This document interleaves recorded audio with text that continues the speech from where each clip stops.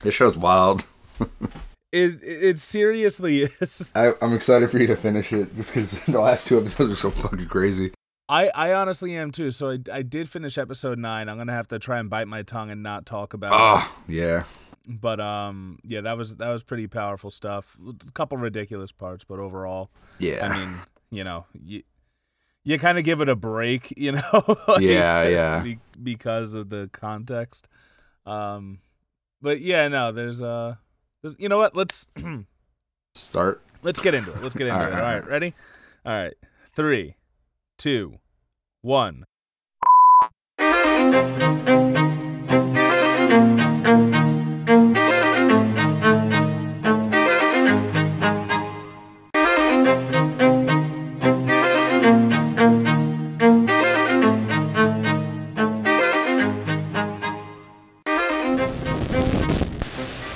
Welcome back to the Politipop Podcast, the podcast where we take your favorite pop culture media and discuss the social and political themes within. I am your co-host, Mike Booch, a.k.a. Comrade Soyboy, a.k.a. the Soyboy Pseudo-Intellectual, and, as always, in my second seat is my co-host, Ty. Hey, what's up? Hey, you know what? You know what is up is that we're starting off December right now, and I feel like we just came off of 2 months of having like a set theme for the month, and it's a little exhausting, if I can say so myself. Yeah, agreed. It's kind of nice that I think December is going to be a little more loose for us, and we can have a little more fun with it since we tackled some pretty heavy topics over the last few weeks. Yes, a lot, and I'm glad that I've learned a lot from them. So that's been awesome. Yeah, I mean, I'm excited to to review today one of several Grinch films that we're going to be talking about. I fucking wish, dude. I'm telling you, fans, blame the fun police, Ty. All right, for not allowing us to do. There's only 3 versions. Okay, there's the sequel, but that doesn't count. There's a sequel. Yes. You poked the hornet's nest, Tyler. The Grinch Returns. But okay, so there's the Jim Carrey one. There's the original animated one. There's the new one. There's the CGI animated one. And there's the book. Oh, okay. Aha. You got to get up pretty early. Yeah. At this point, if we do it for December, we could just do 2 versions, and because we get 4 20-minute episodes if we because do today because today we're reviewing episodes 7 and 8 of Lovecraft Country, and then next episode we're going to do 9 and 10 of Lovecraft Country. And it's only because, guys, we really wanted to finish them all in one episode, but there's some of us stayed content. up till 4 in the morning watching them last night. There's so much content, guys, so much content that it was impossible to get through. You really should have told me that. I'm sorry. That's why I was like, you only want to do 2? as his bloodshot eyes, one of them is twitching. Ooh, boy. Hey. Well, I'm excited. There's a lot to decompress here. There is. So with that being said, just want to remind all the listeners here, our Patreon is live. Go and subscribe. We have 3 different tiers. For as little as $3 a month, you can support the podcast, and you also get a free, well, not free, but you get a cool. It's one of the many benefits that you donate for. You get an audio booch, which is my own version of an audiobook that I am currently narrating. So yeah, among other things, but we're not gonna go over that too much in this episode because that's that's more of a housekeeping thing. We have a Patreon. Go grab it if you want. That being said, we're at 0 patrons. I was going to the page just to see if there's any shout outs I needed to do, but nope. We're good. So you could be the first if you're listening right now. Absolutely, yes. And listeners, I also want to remind you to please like and subscribe if you're listening to this on YouTube. If you're listening to this on anything else, any other platform, just leave a rate and review. Subscribe to the podcast. Even if you're not listening to every episode as it comes out, just the downloads really help us get noticed in all the different algorithms that we are a part of, and more people get to listen to the stuff that you get to listen to and the stuff you like because hopefully if you're listening to us, it's because you like us. It's not because you're developing like a counter podcast, like an alternate where they're like, all right, this week on the Politipop podcast, let me tell you how much these guys sucked. The Unpolitipop podcast. Oh boy. Oh, like the politically incorrect. I'm sick. Oh God. There's so many ways you can take that. There are. We're done with political correctness. Fuck that podcast. Oh man. But yeah, so do those things. Those of you who are listening, thanks so much for your support. It really means a lot to us. It does. In this podcast, we're going to be reviewing episodes 7 and 8 of Lovecraft Country. By now it's already been done, but we got held up with the horror month in October and our Indigenous Spotlight month, named very well by a co-host Ty, month, which was in November. So that brings us here, finishing up Lovecraft Country. Just we're returning. Taking it easy. We're coming back. Yeah, and that being said, oh my God, Ty, do you hear that thing? Oh my God, I do hear it.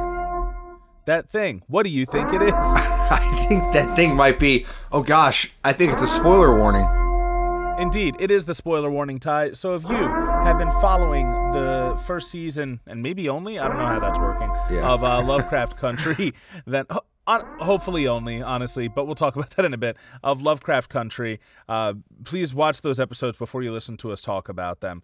7 and 8 is what we're reviewing this episode, and there may be some leaks of 9. I'm not going to make any promises to the rest of you. But yeah, so that spoiler alert, that spoiler warning is out there. I am phoning it in, and Ty is picking up all of my slack, really, really bringing in the top-notch acting that I usually bring to your ears. So, so yeah, 7 and 8 happen. It was kind of jarring to just get right back into it because it had been so long since we reviewed it. We left off on an episode that was a flashback mostly, so that's why I almost feel like it was a good way to jump back, because like the last episode was kind of like a side story almost. I mean, they're all side stories really, it feels like sometimes, but like it was in the past, so we jump back in. It's like, all right, welcome back to present day. Let's see where we're going. And I think there's a definite like shift in, I wouldn't say tone, maybe quality from like episode 6 on, where I feel like it gets a lot more serious in a lot of ways. And I'm really enjoying these episodes. I had some gripes with some of the earlier ones, like the Indiana Jones-esque like kind of adventure and stuff. Yeah. And I think the horror honestly gets stepped up a lot in here. Does it ever? Right? Like Does it ever? Episode 7 kind of hits like that cosmic horror a little bit. Though it winds up being more like kind of adventure filled, which was kind of fun. And then episode 8 has some genuinely scary moments, which I thought was pretty cool. Yeah, dude, that is such a great way to describe them. I'm not even gonna try and build on that. But yeah, I was wondering whether or not you would say like they get better, because I thought that word was going to come out of your mouth, and it almost came out of mine. But like there are some things that I'm not a huge fan of with these episodes, but the stuff that I like, I really like, and that's fucking it. That's just what I'm going to take for now, and work with that. So there are several characters. I've found that the best way to go through stories now is to just review the character arcs. So are there any that you want to talk about in particular, Ty? I think we should talk about Hippo. Oh God, how do you say her name? Hippolyta.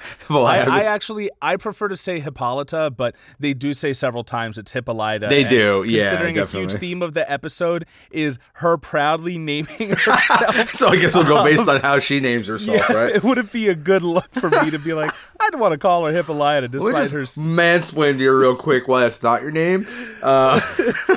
Exactly. Because episode 7 really is like her spotlight. It's almost entirely about her story. I think I feel like I missed parts of her story because like I don't remember her doing that much work and finding out about how George died, but I guess she did somewhere along the way while I wasn't paying attention. And it turns out that she has a beautiful mind, which is awesome. Yes. She honestly, this stuff here where she's trying to connect the dots and figure out the mathematics of this machine that she found and everything, I honestly wasn't that into it. Okay. But what follows blew my mind and brought me to tears several times. Nice. But they, like they did allude to a lot of like her genius in earlier episodes. It just wasn't.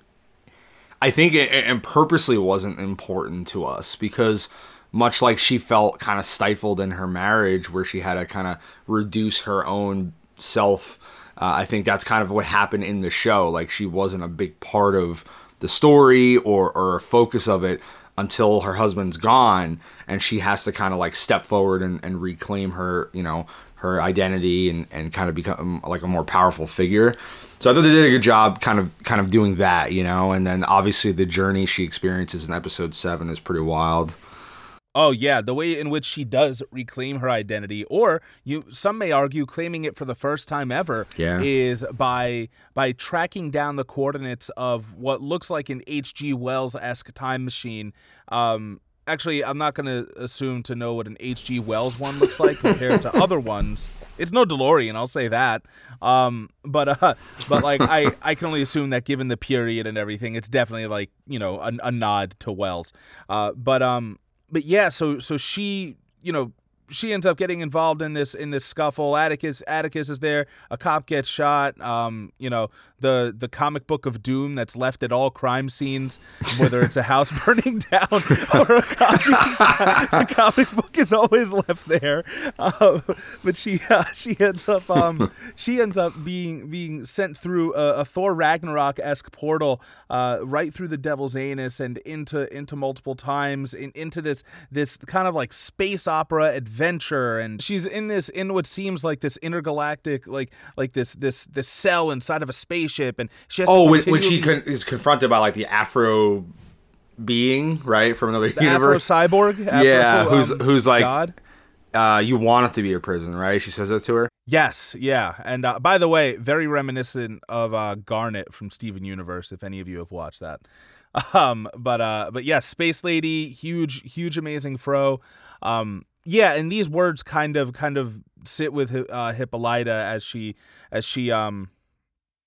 she starts discovering that there are parts of the room that she can use to kind of bend reality and change things, and she's figuring it out, and in doing so she ends up being put into other realities to name herself. I did really love that she was using the universal language of mathematics to figure stuff out. I've listened to a good amount of Star Talk in my time, Neil deGrasse Tyson, and he does say that the universal language is mathematics, which does make sense, because I'm fucked. A lot of us are, because like regardless of what language it's in, like reality is reality, and like if you're speaking English, Spanish, Dutch, whatever, one drop of water is still one drop of water, or one stone is still one stone, like no matter what. So she's using that language to kind of. What about miles and kilometers and all that? So the amount of distance is the same. Okay. The arrogance of the United States. I mean, like technically the distance is the same. What you call it may not be the same, but the distance is the same. But that's definitely more of a question for Mr. deGrasse Tyson. Yeah. So her first fantasy, she says like where she wants to be, and she says she wants to be dancing with Josephine Baker in France. So yeah, I feel like she kind of says it like almost like sarcastically, like she doesn't actually think anything's gonna come of it, And then and yet so much does. Yeah. Now, I had to go on a little journey of discovery to find out who the hell Josephine Baker was. Now, tell us more. Sure I've seen her image. That I will, Tyler. I'm pretty sure I've seen her image in a few different places. I might have learned about her in a class here or there, but Josephine Baker was an incredibly famous performer who was part of the Harlem Renaissance. She was, I believe, of mixed race, but she was black. She presented as black. Right. She made sure that a big part of her act was black and authentic to African culture, which was an act of rebellion in itself because the majority of her audience, Ty, is white. Exactly. She actually, while she was performing in overseas, she spied for the French during World War II. And also, when she got back to the United States, she refused to perform for segregated crowds. Wow. So that forced club owners to either, give up the money they would make or integrate the crowds and allow black people into their clubs that are normally meant for only white people. That's badass. Yes. And like, so the wild thing was, so I was reading more about her, and she had that much pull as a performer. Like, she kept her style so authentic despite most of her crowds being white. But like, this is just a great example of recent history in which activists, with their celebrity, they can use it, they can leverage it and use their platform to spread awareness. And so she has an incredibly important place in history as an activist, as a fucking spy, as a performer, as just an amazing person. And I pulled this quote that came from a short bio that you'll find in the show notes. She says, friends, that I do not lie to you when I tell you that I have walked into the palaces of kings and queens and into the houses of presidents and much more. But I could not walk into a hotel in America and get a cup of coffee, and that made me mad. So Hippolyta has this moment of discovery dancing alongside this woman, becoming like the best version of herself that she never got to be. And, she's having a good time with all the other ladies, dancing, traveling, globetrotting, smoking weed and shit. Like, she's living a great life. And she comes to this moment where she realizes like how much of her life has actually been a prison, how much of her civilian life of just, she thought she was happy just being a mother and a wife, and a big part of her was. And that is who she is, but also she missed so much of herself. And said, did she say I was the good Negro wife they wanted me to be? I think, or am I paraphrasing? Something along those lines. I'm not sure if that was the exact quote. And just that alone was like very, I don't know, very telling to me how like we all kind of have this inner white supremacy just by default. Even if we're black, we still see ourselves through the lens of our oppressors because of the society in which we're raised. And I was like, I don't know, I would go Sean King there for a second, but but I thought that was very telling. And she says, like, I hate white people. I want to kill all white people. I'm not going to confirm or deny whether or not I was with her on it, but she, hey, listen. The co-host of my show is white. I can say. It's all right. My girlfriend says it to me sometimes, so it's fine. Look, she doesn't say it directly to you. I want to kill you, white person. And then so she names herself there, and it's very powerful. And she says, "I am Hippolyta." And for those of you who don't know, Hippolyta has a place in Greek mythology. She was the queen of the Amazons. She was one of the Amazon. Wow. Amazons. Oh. Yeah, she was the queen of the Amazons, and she was the daughter of Ares, actually, the god of war, and she was also involved in one of the trials, one of the great tasks of Heracles, but that story didn't necessarily end well for her. But point is that Hippolyta, the name itself, is based on a very powerful figure. I mean, in all the Wonder Woman lore, Hippolyta is the mother of Wonder Woman. And then next, she named herself and finds herself in the midst of this like powerful like African tribe, and she's getting beaten up and trained and spoken to and encouraged by Nawi. Did you find out anything about this? Did you know anything about? I didn't know much about it. No, I did find it very jarring. I wasn't expecting this. This transition, to this like time period and this situation, but I thought it was really, it was a cool scene. It really played out really well. With, her trying to teach Hippolyta and all these other, women how to be strong and how to fight and how you have to always get back up, no matter what. Yeah. And in real life, Nawi was actually, and yeah, she's also given these definitions of like what freedom is. Like, they tell you that you're free, but you're only free to exist a certain way within their society. And, this is, this isn't a new sentiment. It's in a lot of anarchist texts as well, and beliefs of just like, yeah, like it's also actually, I think, like a lot of white supremacist texts, unfortunately. Like, you remember in Watchmen when they were like, oh, like that tyrant Redford, he's taking up all, less land we can hunt, less guns we can own, we're not free, blah blah blah. Now he's saying you're only free to be who you are in their society. You can't go outside of that. And, it's something that you and I have discussed also. Like, yeah, you're free to vote for a Democrat or a Republican. You're free to work or die in this society. Like, you're free to do exactly what they tell you to do. And really, there isn't as much freedom as we believe. No. In a 1978 interview in the village of Quinta, a Beninese historian met Nawi, who claimed to have fought the French in 1892. Nawi died in November 1979, aged well over 100. Wow. So, speaking of their campaign against the French, which actually happened in real life, unfortunately, that's how they were. Most of them were wiped out. Losing in melee combat after being, shot and having bayonets used on them. They didn't fare too well. Like hand-to-hand combat, they were great, and it was noted by the Europeans, like just how amazing these warriors were. But when it came to superior technology, it just took them down eventually. Instead of Nawi leading them in this version in Lovecraft Country, it's Hippolyta, and just really seeing that she's made this powerful transformation. And I'm so glad that they showed it to us instead of just like having her go into the portal and then a couple episodes later come back out of nowhere. And she's like, oh, by the way, I'm amazing. Like, I'm glad they went into it and gave us the time, because she has been such an underused character. And this episode is such a great moment, not only for Hippolyta, but also for Anjanou Ellis. She's the actor who plays her, and she shines in this episode. And I think they do a really great job also of body positivity representation, because they're playing Amazons, and yet Hippolyta does not look like Gal Gadot physically. Like, her character is meant to be, a bit of an older woman. Well, even when she was in, like, with Josephine Baker, right? Like, she's dancing on stage with all these very, skinny, petite girls, and nobody's saying anything about her body. They're just like, get the fucking dance right, and then they were all cool with her. Yeah, so. Yeah, exactly. And I thought that was awesome. They didn't shy away from it, and, there's parts where you can see, like, a couple of rolls might be coming out of her armor, but like it was just really cool to see a real body. Yeah, and she looked badass. Honestly, like that was it was a really cool scene, right? Oh my god, man, yes.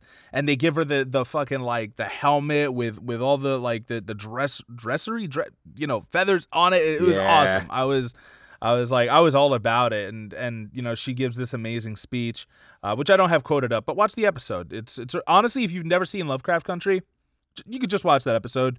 You can watch episode 6 also on your they kind of stand alone. Yeah.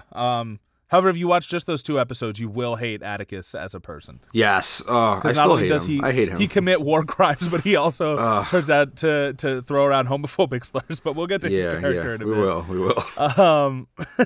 The next part is also pretty important, right? Where she decides to be with her husband George one more time, right? Like laying in bed with him, and just being near him again now that he's passed away. And it really kind of took me by surprise, but I'm glad they did it. Was when she had this like really great heart to heart with him about, which I mentioned a little earlier, her kind of like stifling herself, her identity, to be his wife, to be a good, Negro wife, as you said, like she kind of quoted in there. And she finally admits that, like, I hope she fucking said that, man. now I'm nervous. I'm like, Mike's just throwing around. This isn't a good month for me, man. I've done some problematic shit. You're about to get canceled, dude. This is the Play Pop Podcast, and I'm your only host, Ty. A trip to Cancelmania. Yep, that's it. No, but yeah, she has this heart to heart with him, and explains how she has aspirations, and there's things that she's wanted to do that she hasn't been able to. She's been a wife and a mother, and in America, already being held down there.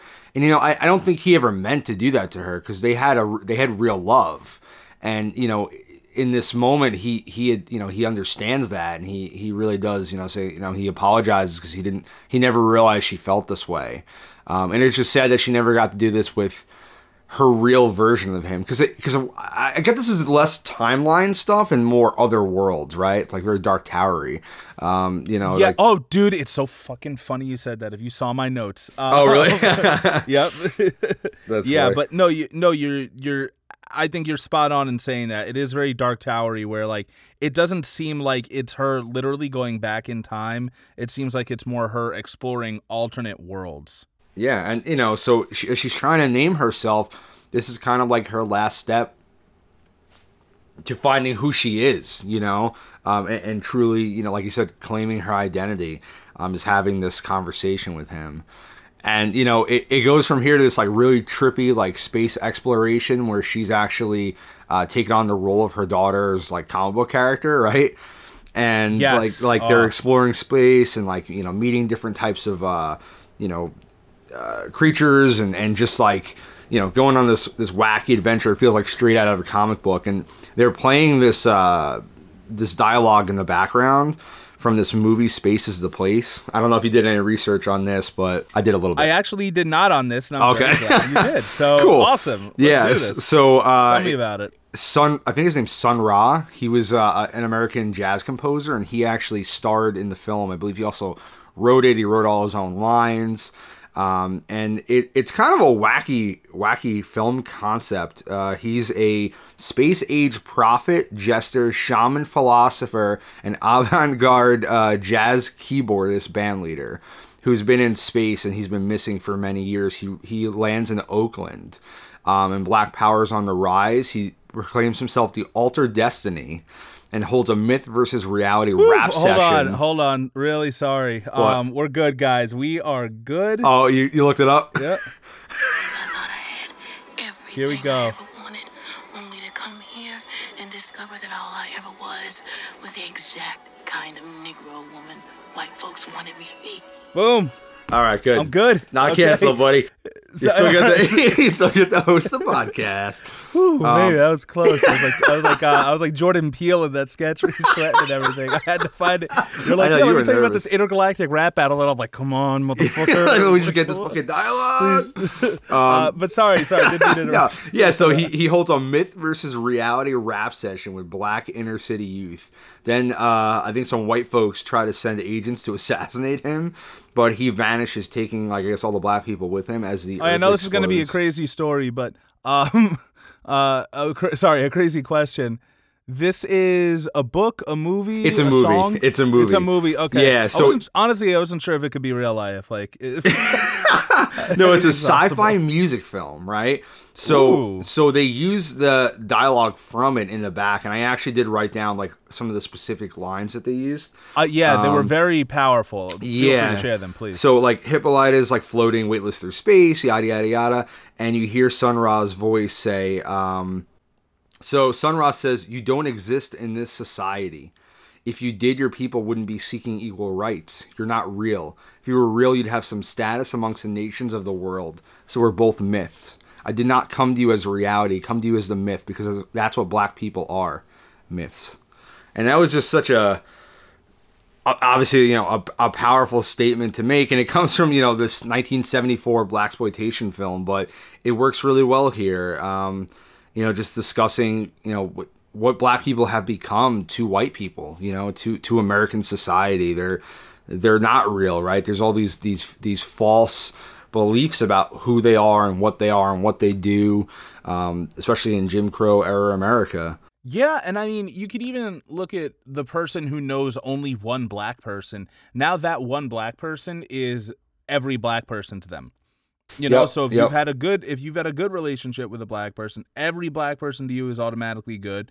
And if you had a less than stellar experience, then boom, that's everyone. Like, even one person can create or perpetuate a myth, which is just so much pressure on one person. Like, it's the weight on their shoulders of an entire ethnicity, an entire identity. It's a lot, but yeah, that was a similar interpretation that I had of it, the myths line. And I would also like to make an extra note, talking about body positivity, where George makes his return, that makes more sense, back to the episode.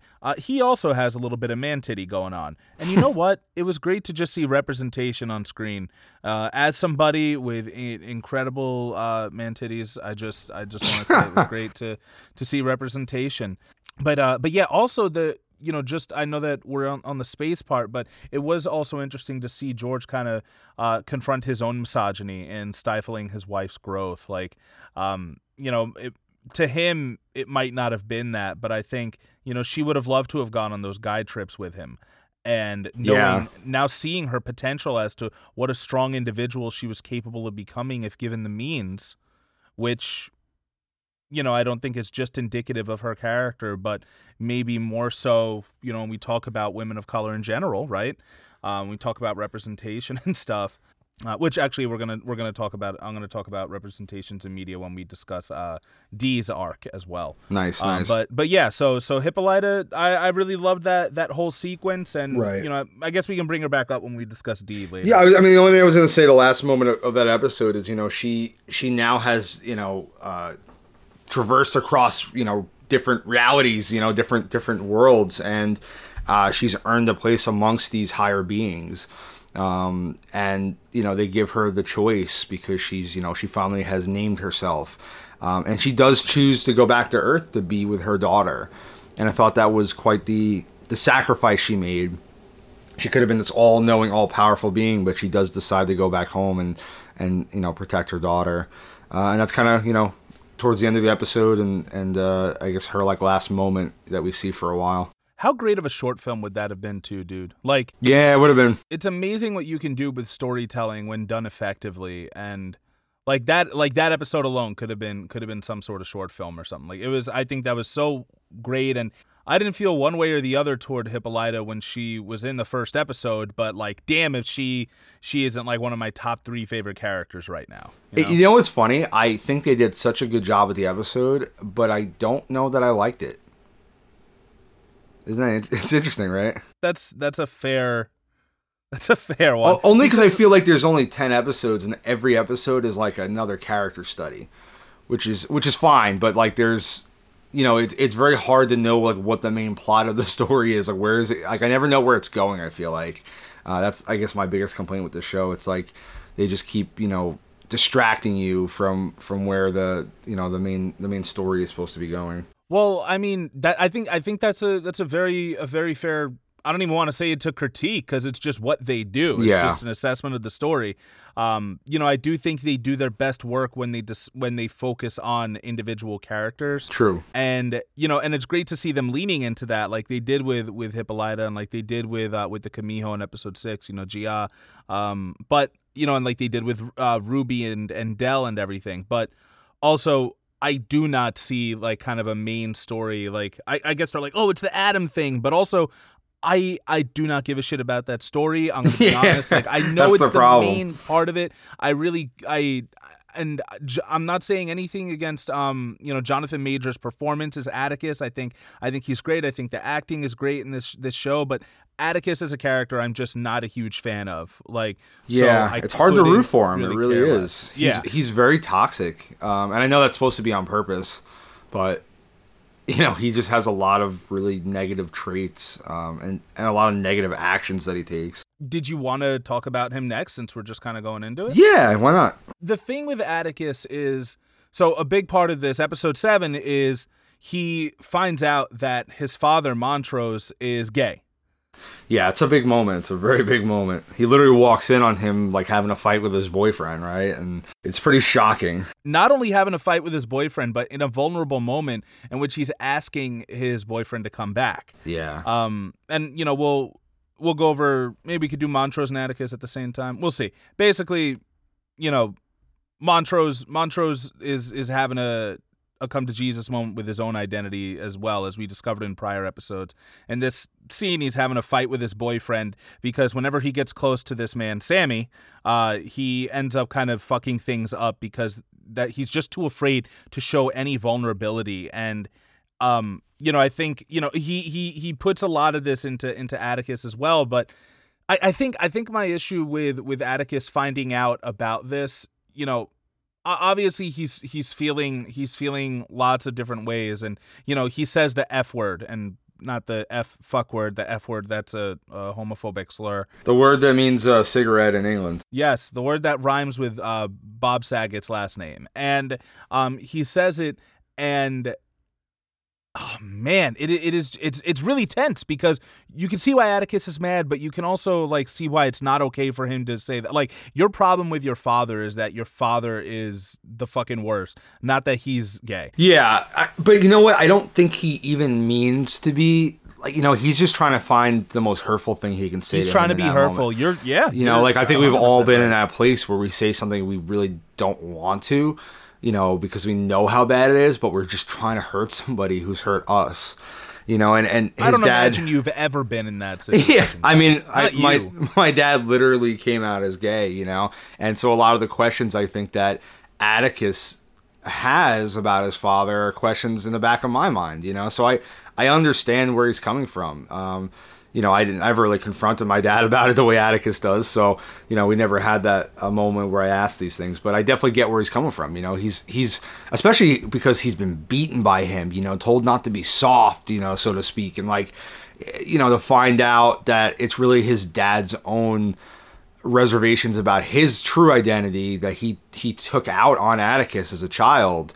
That's frustrating. It's angering. And then, there's the thoughts of, did he cheat on his mom with somebody? Did his mom know that Montrose was gay? These are all like racing through his head, and he's already had a tense relationship with his father. And now he feels this, this betrayal, in a way that he discovered it. His father didn't even tell him. He walked into it. So it's, there's a lot of emotions going through him, and he does use this hateful word. And again, I don't know necessarily that he actually hates gay people. It's just he wants to hurt his dad. I don't think he does at all.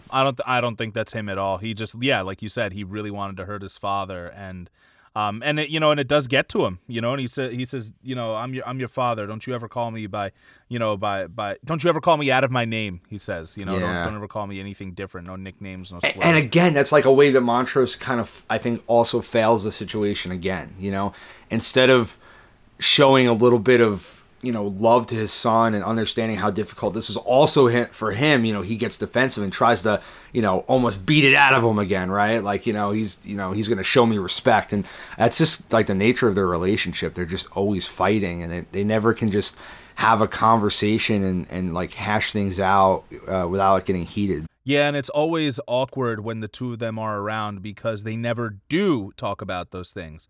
But which is a great, I can't stand it as somebody who watches and empathizes with imaginary characters better than I do with real people. Yeah. I can't stand it, especially, I haven't had the same experiences with my father as you have with yours, but, I know what it's like to there's something in the air that you two haven't spoken about, and now you have to be in the same place as each other, and it's fucking terrible. Yeah. And there's a lot of that going on, and I wish I would have gotten to see more of Atticus discovering and working through those feelings like Hippolyta did, for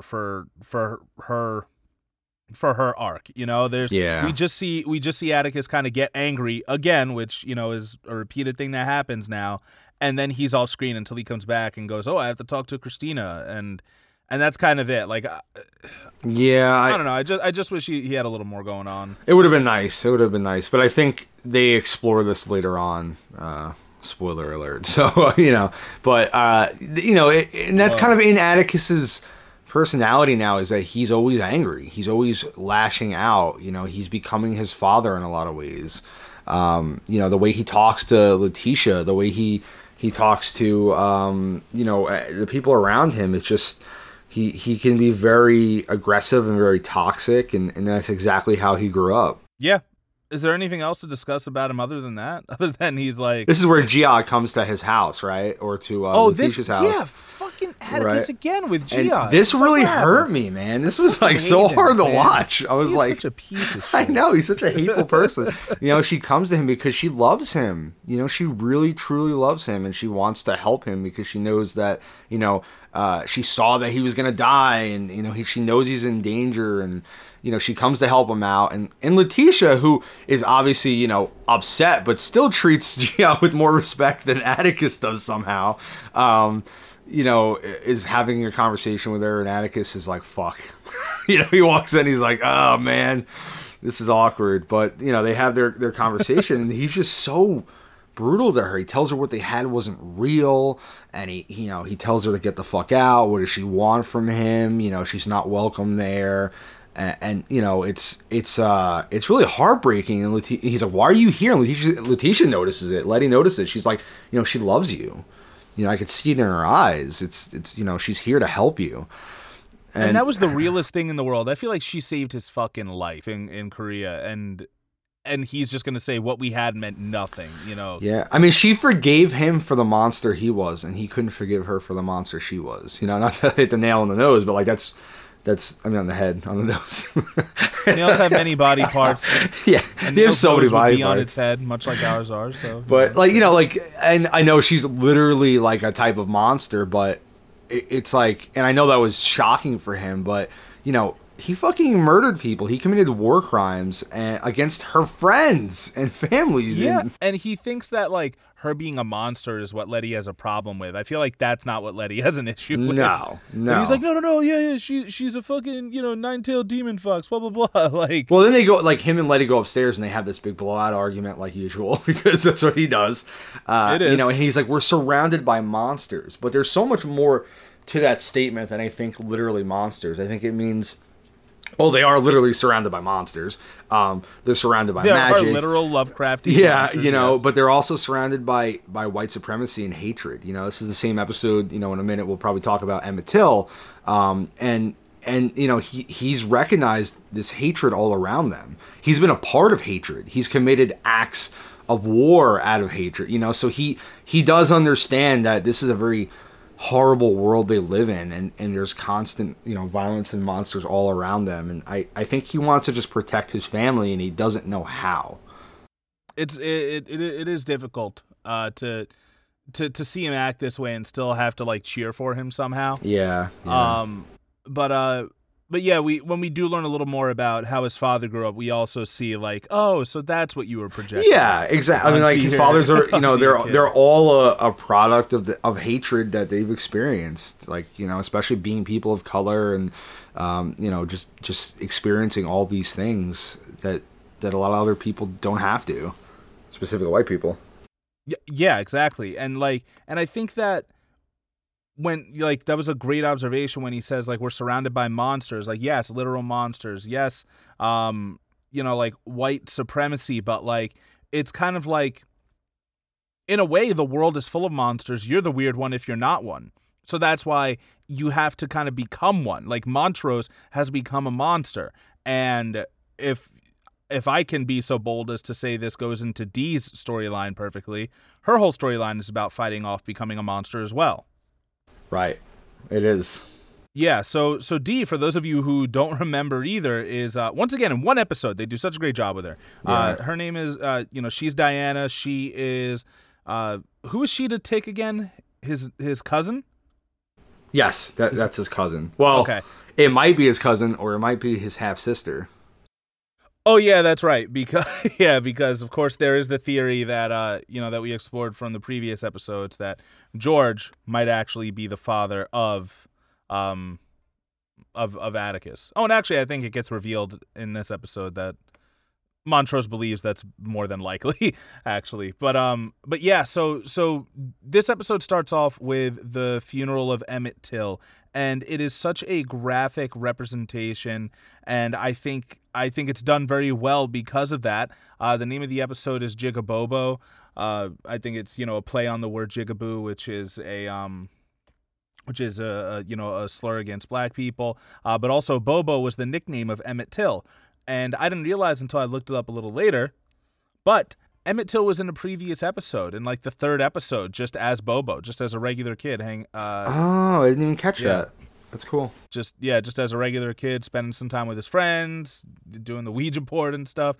But yeah, so for those of you who don't know, I think we've gone over it before, but Emmett Till was a young black boy who was accused of raping a white woman. I believe accounts say that he might have like whistled or just looked her way, and she cried rape, and they beat him. His face looked like, didn't even look recognizable. You can Google it yourself if you want, but you know, I'll give you a trigger warning. Yeah, it really is disgusting. They beat him, they shot him, they tied him to a cotton gin wheel with barbed wire and drowned him. And you know, we see a lot of this happen in the episode. When we do see that happen, it's actually not to him, but you can imagine him, right? Yeah, and you could see the graphic nature of what was really done. And just the part that really got me was at the beginning, is they're talking about how oppressive the heat is in Chicago, and when they're doing the wake, the heat is so bad that you can smell his body all over South Side, and it is just. What was kind of crazy about, I mean, in real life, was that his mother actually had an open casket for this wake, right? Like, she wanted people to see what had been done to him, and this must have been so difficult for her. Seeing his body like this, but she forced everyone to see, so they would understand, this, what an act of hate this was, and I think that was incredibly brave, and incredibly sad that they had to go through this for this young 14-year-old boy. But everyone who came to that wake saw, with their very own eyes, his body and how it had been mutilated. Yeah, because some people don't take it seriously. Some people don't believe it. I don't know how anyone on Southside wouldn't, but, like, guess what? Like, this is still a very real problem for us. We can say that we have businesses and we have rights and all this other stuff, but guess what? This is a very real problem, and this is how real it is. This is what they'll do to you. And Dee is here as a kid. She hears people talking about her right behind her as to whether or not it's appropriate for her to be there. She sees the Nation of Islam is coming and making this into I don't mean this in a bad way, but making this into a spectacle. Like, all right, we're going to use the momentum from this right now and start, drumming up, resistance against white supremacy. Like, that's their thing. And also the heat, like, everything seems to be coming in together, including the fact that not only is her father dead, but her mom has been missing in time and space and might be dead. So she is just so stressed out, and, like, I was thinking to myself, is this the same thing that happens to kids today still? Like, if you were a kid in, 2010 or 2012? Trayvon Martin? I think that was 2010. I think it was 10. So if you're a black kid during Trayvon Martin, do you start to feel the same way she felt? And we see her going through this grieving process. One, Bobo was her actual friend, so there's that. But, there are some businesses that are closed, and there are those that aren't. And she's angry at them. She's angry at people who are going to the business instead of being at the wake for Emmett. Like, she's angry, and I think, we see she doesn't know where to take this anger and express it, which is something that we still deal with today when we see black brothers and sisters gunned down, by white supremacy in whatever name it is. If it's police brutality, if it's vigilante violence, whatever it might be, right. It is still very fresh. And what does Montrose say about it? Because I know you wrote it down. Right in my memories. He just says it's important for her to see it, right? Damn it, man! I thought because you usually write down the quotes, but yeah, pretty much. He says, "Ain't no getting around this. Every Negro's rite of passage in this country. Like, guess what? Every at some point in your life, you're gonna have to go through this, and so it's better for her to go through it earlier." And while she's out trying to make sense of this, she gets accosted by some of the cops who are also getting involved with magic stuff, which is so very typical of a situation, though, right? Like you go out and you try to make sense of this. Whether you protest or you're out in the street, and what do the police do? They roll up on you, right? I mean, when this scene first played out, I didn't even realize it was going to be related to the magic. I thought they were just like, oh, there's a black girl around. Let's go, fuck with her. And then it turned out it was even more. They were specifically looking for her because they had found, the comic book that she wrote. And I was just like, man, that's just so typical of the police to come up and accost her. And then, of course, they put this horrifying curse on her. That's man, oh my god, curse of all curses, dude. This was Jordan Peele level stuff. Yeah, everyone's like, this is Jordan Peele. Yes, definitely. It's like It Follows meets Us. Oh yeah, it was definitely it was very very It Follows and very that's absolutely right. But I do want to give a little bit of historical context. A big part of this is the book Uncle Tom's Cabin, which at a certain point Dee starts seeing the characters from Uncle Tom's Cabin, like literally in the book, she starts seeing them kind of like as these monstrous characters, like kind of the way I think white America really wants them to be perceived. And then she starts seeing them in real life, which is part of the curse. So a little bit about Uncle Tom's Cabin. It was written by Harriet Beecher Stowe. It was published in 1852. The story follows a a slave who saves this white girl, and in turn is purchased by her father. They become very close, and on her deathbed, her dying wish is that all of the slaves her father has are freed. Before her father can free all of his slaves and honor his dead daughter, he gets into an accident, dies. All the slaves are sold off, and the slave in question, Tom, he's sold to a very brutal owner, and he's whipped to death for refusing to give out the whereabouts of 2 female runaways. So, a big part of this book was actually to garner support for abolition and expose how terrible slavery really is. And I just want to mention how, like, we brought it up in the Halloween episode, and I might have brought it up since then, but like how media is such an important part of our society. And, as I was learning about it, I know I mentioned probably last episode or the one before that, I was talking about black hair, right, Ty? And like how, and like the history that comes with it, and how, while I was learning a little bit more about it, I discovered that like the way that black people were presented in entertainment kind of normalized black people's hair in real life. So if somebody had cornrows on a TV show, it kind of helped normalize cornrows in real life. Like it helped make black hair okay. And of course here we have Uncle Tom's Cabin garnering a lot more support for abolition by showing the depravity of slavery. So just know that, like, next time somebody says, why does it matter that there's a gay character here? Why does it matter that there's a trans character? Why does it matter that anyone is represented other than a white cis person? It's because that helps public image. It helps change the zeitgeist from someone seeing the myth, right, Ty? The myth of a black person on this TV show, versus maybe they see black people more on their TV and they're like, oh, well, wow, I actually, that I don't feel threatened by this one. It helps make it more real, make them seem like you said, actual people, instead of, something that you read about or heard about that wasn't true, it's unfortunate that does have to be done, but it, at least that does do something. Exactly. And like, I think it really does help, shows like Family Matters, right? Like seeing, an American black family growing up, and, I think it made a lot of people go, oh, like, they're just like us, they're just trying to get through life, it's just those kind of things I think really help, bring people together in a way that, dispels, like you said, these myths that are told about them.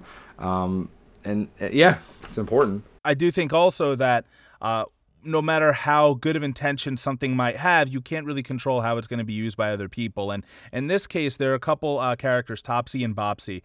Topsy is only a minor character, but her cultural impact is clear. She's described in the book as 8 or 9 years old, and besides being very black, had round, shining eyes, glittering as glass beads, and woolly hair braided into little tails, which stuck out in every direction. She was dressed in rags and spoke in broken English, and is described as an imp of darkness. Topsy's character qualities, other than, her physical, terrible, exaggerated caricature of what a black child was, she also was meant to reflect intellectual capability because she was mischievous and she was a thief. But when well-meaning white people write things about black people or anyone else who's not a white person, sometimes it doesn't come out too well. And this character, was taken and made into a stereotype, the type of person who, the type of Negro who's gonna dance for you and is really mischievous, and you gotta watch them, otherwise they might steal. And unfortunately, like, that negative image of black kids of being like simple and unkempt, it still persists. It's just from those serialized depictions of like minstrel characters, and also in like Sambo and the Little Rascal, Buckwheat. So these are the characters, except they are incredibly exaggerated. They have these long, sharp nails. They have these bright, glowing eyes. They're dressed in rags, and they have the, oh God, are their teeth sharp or are their mouths just red? It might be a bit of both, because they have like lipstick smeared over their lips, which is obviously a reference to minstrel characters. And then these teeth, and they move like horror movie, like those ghosts when they look like what would you describe that as? I don't even know how, like they just look like these vicious little monstrous beings, and I think the way they move adds to how creepy they are. I think that's really what nails definitely, it. Yeah. It's very Us, if you've seen that film. Like they kind of like dance, and they move kind of gracefully and quick and then slow, and then but it's also very like staccato and stop motiony. It is very it's creepy. Just so bizarre. It'd be one thing if they were just like walking towards you, but like they're doing all these creepy moves, and throughout the episode it's done so well. It's legitimately scary in a way that this show hasn't really done, for me at least. And my girlfriend typically isn't scared of stuff, and even she was like, that's really creepy. They're moving in the background, they're dancing around down the alleyway, or she'll be going up to her house and she'll be like, behind you, and no one will see it, and again, like, it follows and nobody else can see it, and then here they come, dancing down, and she's just barely getting away time and time again, and they keep playing that I think it's a song, right? Knock, like knock, let me in, something like that. Yeah, and it's just done so well, and she's just constantly being chased, and the scene in the alleyway really freaked me out. Is that they're getting closer and closer to her, and she doesn't even know they're behind her. It was so well done. But yeah, and I think when you take a person, right, like and it's kind of what I think we talked about with zombies a little bit in our Dawn of the Dead podcast. You take something that is supposed to be like a regular person, and you just change enough of their features to make them look monstrous. There's something terrifying about turning that lens on us, that it's just so creepy and unsettling. Yeah, and I think the article I have linked in the show notes puts it pretty well here. They say, Topsy and Bopsy are what all black children look like to racist white folks. Something wicked and less than human. It's possible that Lancaster, I believe that's the cop, chose this specific imagery to project his vision of Diana onto her, but it's more likely that Diana, in response to the trauma of losing her best friend to racial violence, manifested her fear of what she looks like to the outside world as an angry, tired, traumatized black girl. Oh, yeah, that's so sad. Yeah, and that's kind of how I was viewing it too, just like that it's this version of you that, like, now she finally is reconciling with the fact that, all right, this is what white people see us as. They see us as a threat, and they see us as this type of person. But also, like, if she gets angry, she has to make sure she's not that girl. If she becomes a performer, she has to make sure she's not that girl. Like, and it's just something that all black people have to kind of live with, the fact that, like, you're constantly trying not to perpetuate the stereotype that's automatically cast on you, and thereby inciting aggression, like inherent aggression from you, because you're just kind of born oppressed. You're born a suspect, as Chris Rock says in his stand-up. Yep, exactly. Her arc also involves actually getting infected by these demons, because Montrose is an idiot. He goes to find her and then like holds her completely still, not knowing these things are there, taking her. Oh, there's this whole thing with there's the whole thing with the spell they do, right? Tell me you fucking remember what the spell was about. Yeah. So they were trying to do a spell, I think Montrose and Atticus, to protect their family, but it doesn't work, or so they think, right? They I don't think they even really fully understand what they're doing, but they know that it'll protect their family. And then maybe we didn't mention it, but also Atticus, out of the portal that takes Hippolyta on her journey, he finds a book called Lovecraft Country, which is written by his son. So he knows that Letty is pregnant, which is also a thing. Letty is pregnant with his child, and well, what's interesting is the child's name is George, so when you first see the book, you think it was written by his uncle. And you're like, oh, that's pretty meta, And then once he reveals it's his son, you're like, oh, that makes sense. But there's certain differences, right? And he says, I think they mentioned in this episode, Christina's a boy in it, and I think Dee's also a boy in it. Uncle George is not dead; he's still alive. So there's certain differences in the book, but otherwise it's their story. But yeah, so the police, the ones who cursed Dee, she actually confronts them, and she won't help them with what they want, so they won't lift the curse. They decide they're going to go just shoot up, basically Letty's house, right? Yeah. They go there and they can't go inside because there's magic protecting it, so they just light it up.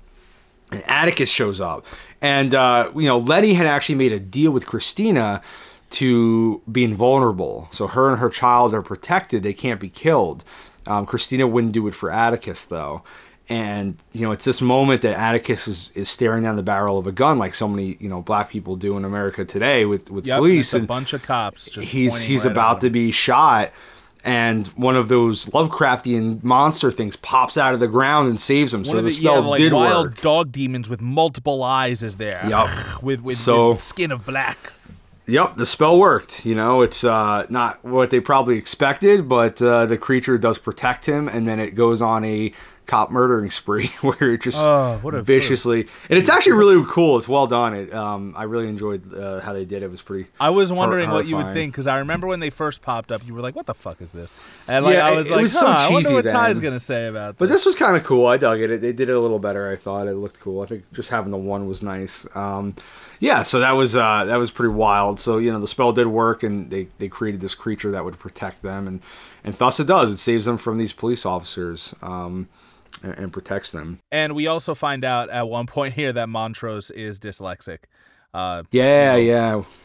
There's an interesting arc with Montrose here in that we do discover that he really does love his family and his legacy, and I think it is in this episode, the Emmett Till episode, that he talks about it's a man who has a son, a man who has a family. He wanted to be a father so bad, and it's just a shame that he wanted it because he wanted it to validate his own masculinity. But that being said, he is a man and he does love his family, and that's why when they're doing all this fucking spell talk, he's like, I'll be the one to do it, and I'll put myself at risk. And because it turns out there's this whole thing with Atticus, and Christina wants to sacrifice him for her immortality on the autumnal equinox, which Montrose, if this man doesn't know his equinoxes and his black history, because he was like, oh, the autumnal equinox is in 5 days. Oh, the language of Adam. This shit, I don't know. This is why I always tune out. I'm like, all right, whatever. Dude, same. I don't know. I tune out. It's like the Khaleesi moment in Game of Thrones for me. Yes. Which sucks because her arc is actually great, but it is. Story. How good is Michael Kenneth Williams in this show? Oh my God, he's dude. so good as Montrose. He really is, and I wonder if that actually makes the other actors have to take it up a notch, because I'm seeing stellar performances from everybody in here, and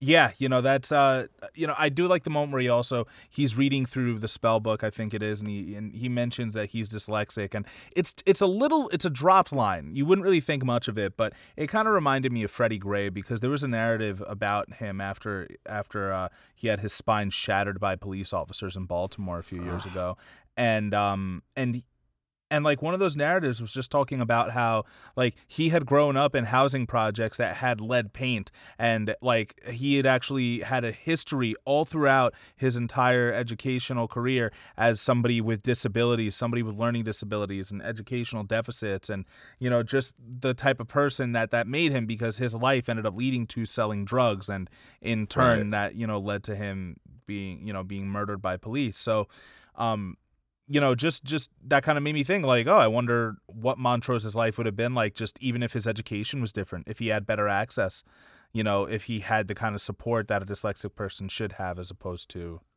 who he ended up becoming. I heard it's a bigger part of the book. It's revealed earlier, and I think it does have some moments. So I guess they wanted to throw it in because it's important to his character. That's pretty cool. And I mean, in the book, the characters aren't black either, right? I think they are. Oh, they are?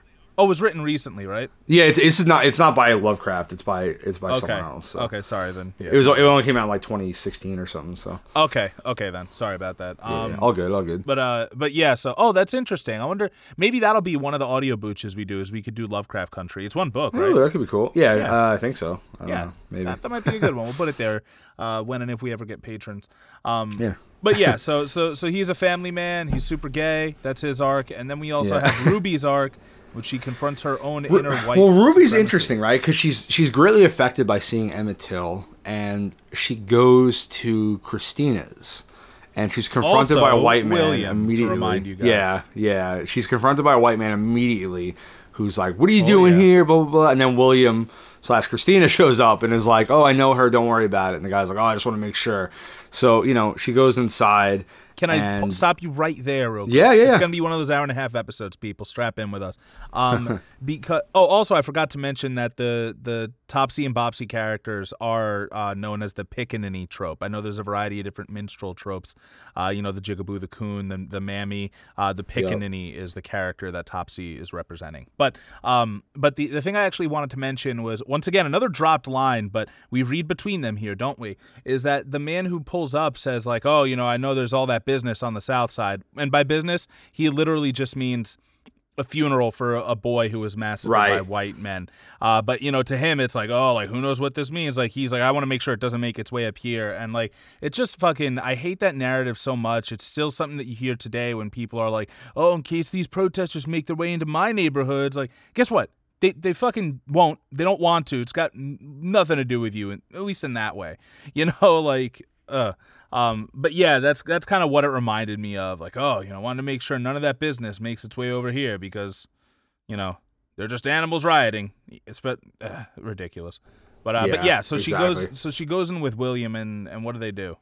Well, after they have a little bit of heart-to-heart, they have the most crazy sex scene ever, right? Where heart-to-heart, they have some where she's pelvis to pelvis. She's taking a potion. She's in the white lady body, and then the skin starts peeling off her while they're fucking. And it's it's really weird.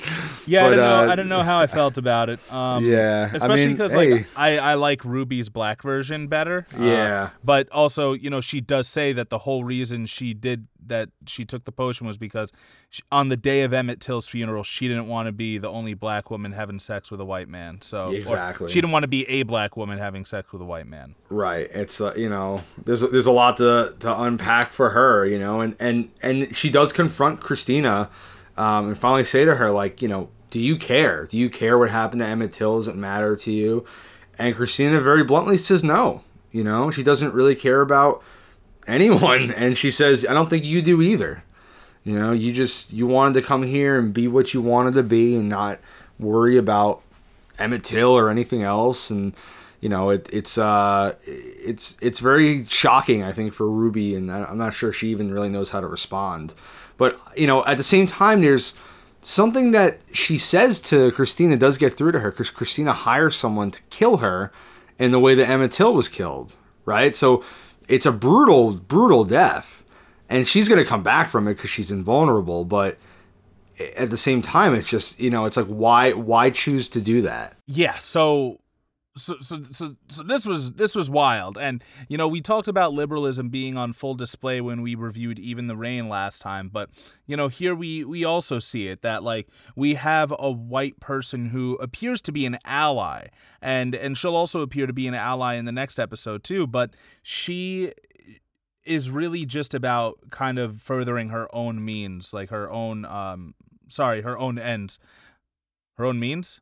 She's about furthering her own agenda. Yeah. And that is just like the definition of the white liberal or the establishment Democrat, the person who's like, oh yeah, like, no, I care about you specifically, you black person, but when I can't necessarily use you to achieve my means, We'll paint Black Lives Matter on the road, but we won't actually institute any sort of changes to police, exactly, law enforcement policy or anything. But yeah, and it was, so this is where I said, like, you see this woman get the shit beaten out of her. She gets shot. The barbed wire, everything. And I didn't know until the end of this that she was actually immortal, or I guess she has the mark of Cain to bring herself back or something. Yep. Okay, she's casting that spell. Okay, but she's not fully immortal yet. So what it does is it heals you. She said she was the one that discovered it heals you. So you can use it to heal wounds. But at the same time, I think you have to cast it over and over again. Or I don't know. It can be reversed with magic. She's not invulnerable forever. It can be reversed.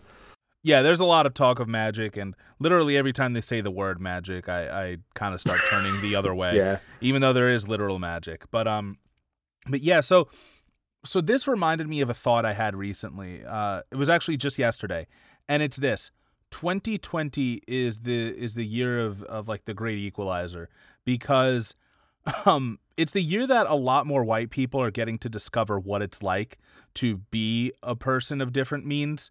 For reasons beyond me, I have now lost my job and I'm in a fucked up spot. I'm on unemployment. I'm one of those people who I kept criticizing before.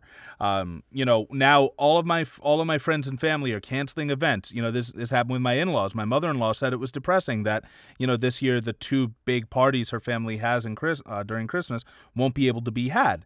And don't get me wrong, it is sad. I mostly enjoy going to those, but I know this is a stretch, but it made me think of the Japanese internment camps that we had in the United States. Interesting. And I want to say they were up for 2 years. And for those 2 years, I'm sure they had to do Christmas a different way. I'm sure they had to do things, like New Year's a different way. I'm sure they, I remember George Takei. Yeah, exactly. Like George Takei saying, like, on his Facebook post back when I followed him, but, also big time liberal, it's a little tough to sometimes, him saying, like, this is how we celebrated these holidays for 2 years and blah, blah, blah. And it's just occurred to me, like you motherfuckers don't even know what you're in for. I understand that everybody has hard times, but the way in which so many more people are struggling now due to COVID-19 and the gross mishandling of the pandemic by an incompetent commander-in-chief, now so many more people are seeing it, and 2020 is hitting them, much like these guys are hitting Christina. I don't know, maybe it's just me, but once again, I've had people, I've heard people complaining, we can't do this, blah, blah. It hasn't been a fucking year, dude. It hasn't been a year.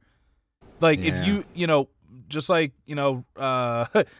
Ramsey says, right? If you think this has a happy ending, you haven't been paying attention. That's you really haven't been. Shit can get so much worse. The Black Plague lasted for how many years? We're not even 1 year through. And, I mean, don't get me wrong. I've lost my mind and, but, I'm still not one of the people who's like, oh, man, the virus, it does suck, but. I don't know. It definitely affects people in different ways. I've experienced depression for the first time in my life this year. Not directly because of the virus, but I think it's just part of a lot of stuff that's happened sure. this year. So, there's connections. So I don't know.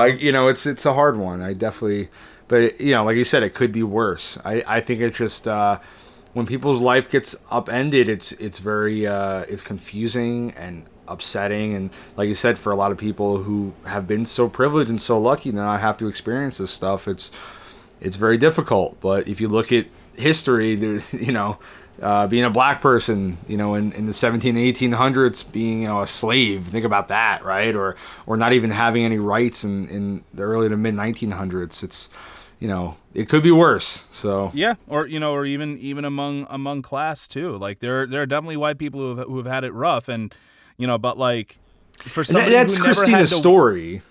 That's exactly what her story, right? She's always like, oh, I'm a woman, I don't have the same, privileges as my dad, and I couldn't be this, but you're still a white person, a white rich person in America. Yeah, she is of means. Her father was a fucking warlock. Yeah. So as bad as it magic, is, but it's still way worse for everyone else. So. Yeah, and I mean, no, I do understand it sucks, but I guess the difference is also and I don't know how to present this in a way other than coming off as arrogant. I really don't mean it to, but I'm not, it's been rare that I've spent Christmas in the same place 2 years in a row. Right. For me, Christmas is different pretty much every fucking year, and your fucking house burned down on Christmas when you were what, 13, 12? I want to say 14. 14. Christmas Eve, or was it Christmas Day? I think it was Christmas Eve. Christmas Eve, your fucking house burned down. At least this year, that's a lot less likely to happen. We'll see what happens, but or maybe more likely. Who knows? Yeah, honestly, yeah, who does know? It's fucking commie. Let me get him. But yeah, so that's kind of what this said to me. It was finally a white person experiencing what it's like to be a black person, and she got it, and she even tried to fight back a couple times, which I liked. Yeah, all right, is there any way to do this? Because we do hear from a lot of victim blamers that regardless of the atrocity, oh, why didn't you fight back? Blah blah blah. But she just didn't stand a fucking chance, and she's an adult. Nope. She is. Never mind a kid like Emmett Till, but yeah. So at the end she comes back, and she was able to bring herself back, and the big thing becomes, how do we what's going to happen to Dee now that she's infected with this Pickaninny demon curse, and how do we save her? Where is Hippolyta? Yes. And anything on any of the other characters you want to talk about? No, I think I'm good. I think we'll be able to explore a lot more in the next 2 episodes. Oh yeah, I mean, I was caught off guard by a lot of this stuff.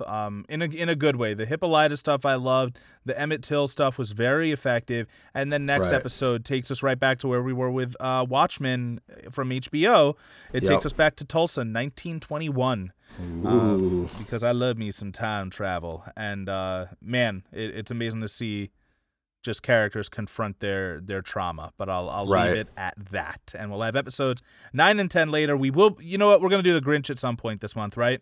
We will. We will definitely do the Grinch. A version, a couple versions in 1 week, who knows? But we'll do the Grinch. We're going to have fun with it. That being said, remember that you can listen to us, rate and review us on a variety of different apps. I would suggest Apple Podcasts if you can, but we're on, Google Podcasts, Spotify, iHeartRadio, you name it.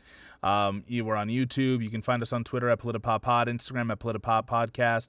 Email us at politipopcast@gmail.com. Find our show notes and sources, as always, at politipoppodcast.wordpress.com. Fucking subscribe to our Patreon, guys. We have an audiobook coming. We have custom art and everything. We have bonus episodes. We have watch-alongs. If we get 1 patron, I will do a watch-along this month. Hell yeah. It'll be worth your time. Do it. Yes, it's going to be fun. Just us talking. And it's going to be a fun time. But that being maybe said, I'll even be there if I can too. We'll make it real special. Oh baby. Look, it'll be like you won us in an auction and taking you out. That's right. But yeah, for the Politipop podcast, I have been Mike Booch. And I have been Ty. Remember, no matter what you're reading, what you're watching, what you're listening to, never stop thinking, never stop learning, and always remember to read between the lines. And see. Oh, thank you.